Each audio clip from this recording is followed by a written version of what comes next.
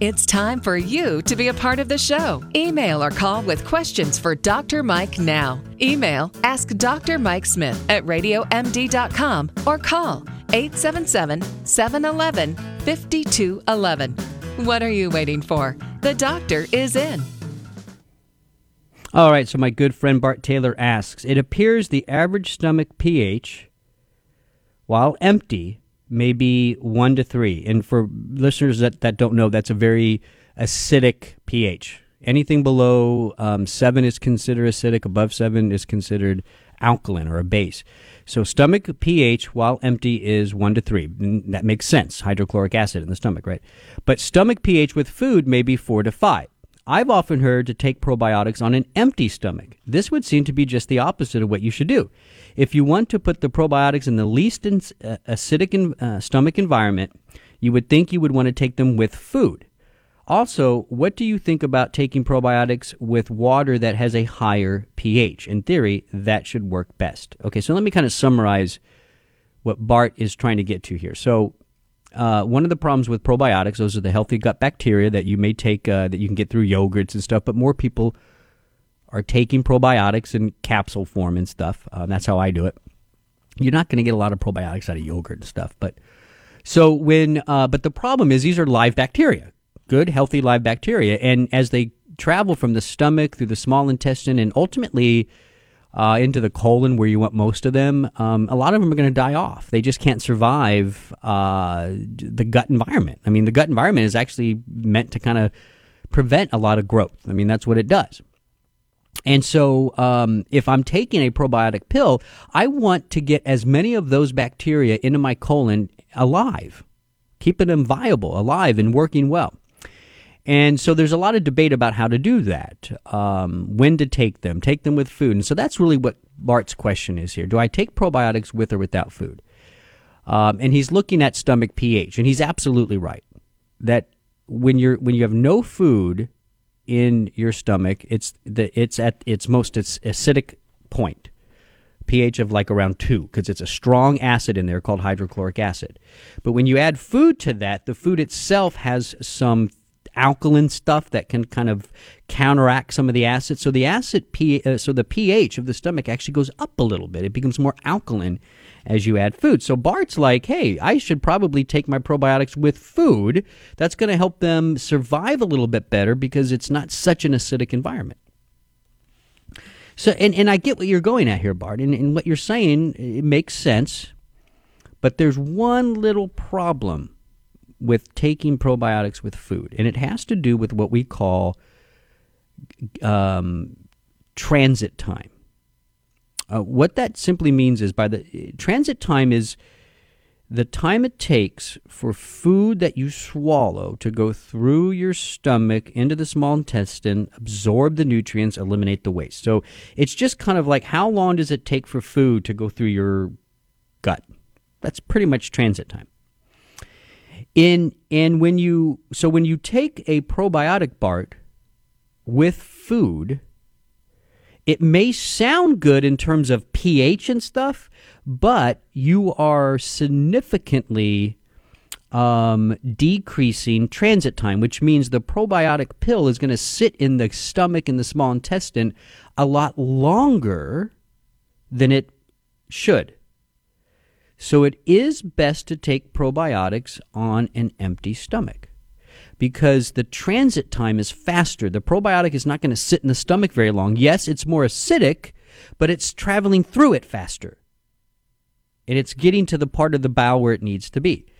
So from a pH standpoint, yeah, Bart, I get what you're saying. But the problem with taking a probiotic with food, and this is really just my opinion. There's a lot of debate about this. But in my opinion, when you take a probiotic with food, you're causing that pill to sit in the stomach longer. Even though the pH is a little higher, which is good, it's still acidic. Maybe not strongly acidic, but it's still acidic. And now with all that food in there, you're causing the capsule to stay in there longer, and it's going to break down more. And you're going to lose some of those healthy gut bacteria. So it's better to do it on an empty stomach, let that capsule fly through, real rapid transit time, and get to the colon where it belongs. That's my opinion. By the way, too, Bart, a lot of the really good probiotic companies, they are also doing things to preserve the live bacteria, and that's, I think, important. Companies like Theralac, they have a really an interesting way of preserving. By the way, Theralac is one of my favorite probiotics, and they have a nice way of preserving using different types of. They use something called a seaweed alginate, and it just kind of protects the live bacteria, so it becomes less of an issue with or without food. I know at Life Extension, we make a really interesting probiotic, and it's using a dual capsulation system. So the outer capsule kind of is what takes the hit in the acid in the small bowel, and then by the time you get to the colon, the capsule, the second capsule that's holding the bacteria, now releases it all. So we use a double capsule system. So there's companies that spend a lot of time looking at these kind of questions, Bart. Theralac, Life Extension, Solgaray has some good probiotics. Those are the companies that know how to do this. So, but in general, just whatever product you decide to go with, it's best to do it on an empty stomach because it's going to fly through the stomach, even though it's more acidic. Okay, great question, Bart. All right, next question. Okay. Hi, Dr. Mike. I've been a loyal Life Extension member for many years. I live in New York, and that's an important part of this question. I live in New York. I have a question about whether I should be taking or not taking vitamin D to correspond to the seasons of where I live. I take vitamin D, vitamin K, and C iodine product from October to May, but not in the summer, since in summer I get plenty of sun. In the late fall, winter, early spring, I would normally not be getting much vitamin D because New York is so far north. Is it going against nature to be artificially raising my vitamin D level during a period when it would normally not be so high? Should the vitamin D levels be lower or higher as in correspondence with the seasons? Thank you, Teresa. Great questions. No, I think, so there's a couple questions here. I think let me answer first about vitamin D blood levels. Teresa, you want consistent, optimal vitamin D blood levels, whether it's fall, winter, spring, or summer. It doesn't matter. You want to have a nice, consistent level. Okay. Now, if you listen to conventional doctors, they're going to tell you that level is around 30 to 35. I think the units are nanograms per mil, but don't quote me on that. That's way too low. I like around 50 to 70. And I want people to be in that range all the time, no matter what's going on in the environment.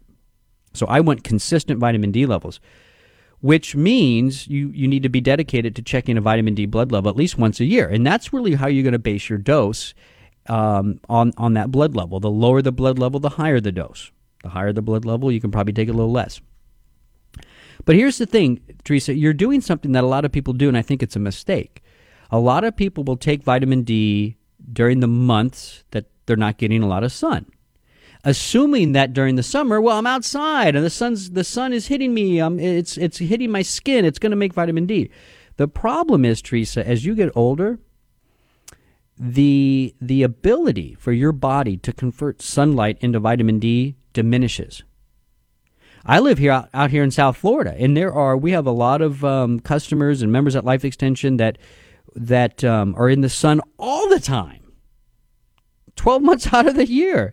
And they still have low vitamin D levels because as we get older, we don't make that conversion of sunlight to vitamin D. So I think it's best to take a consistent dose based on your blood level, and it's best to try to keep your blood level at the same amount throughout the entire year, whether it's fall, winter, springs, it doesn't matter. So I would ask you to take that vitamin D product you're taking every day and follow your blood levels and make dosing adjustments off that. This is Healthy Talk on Radio MD. I'm Dr. Mike. Stay well.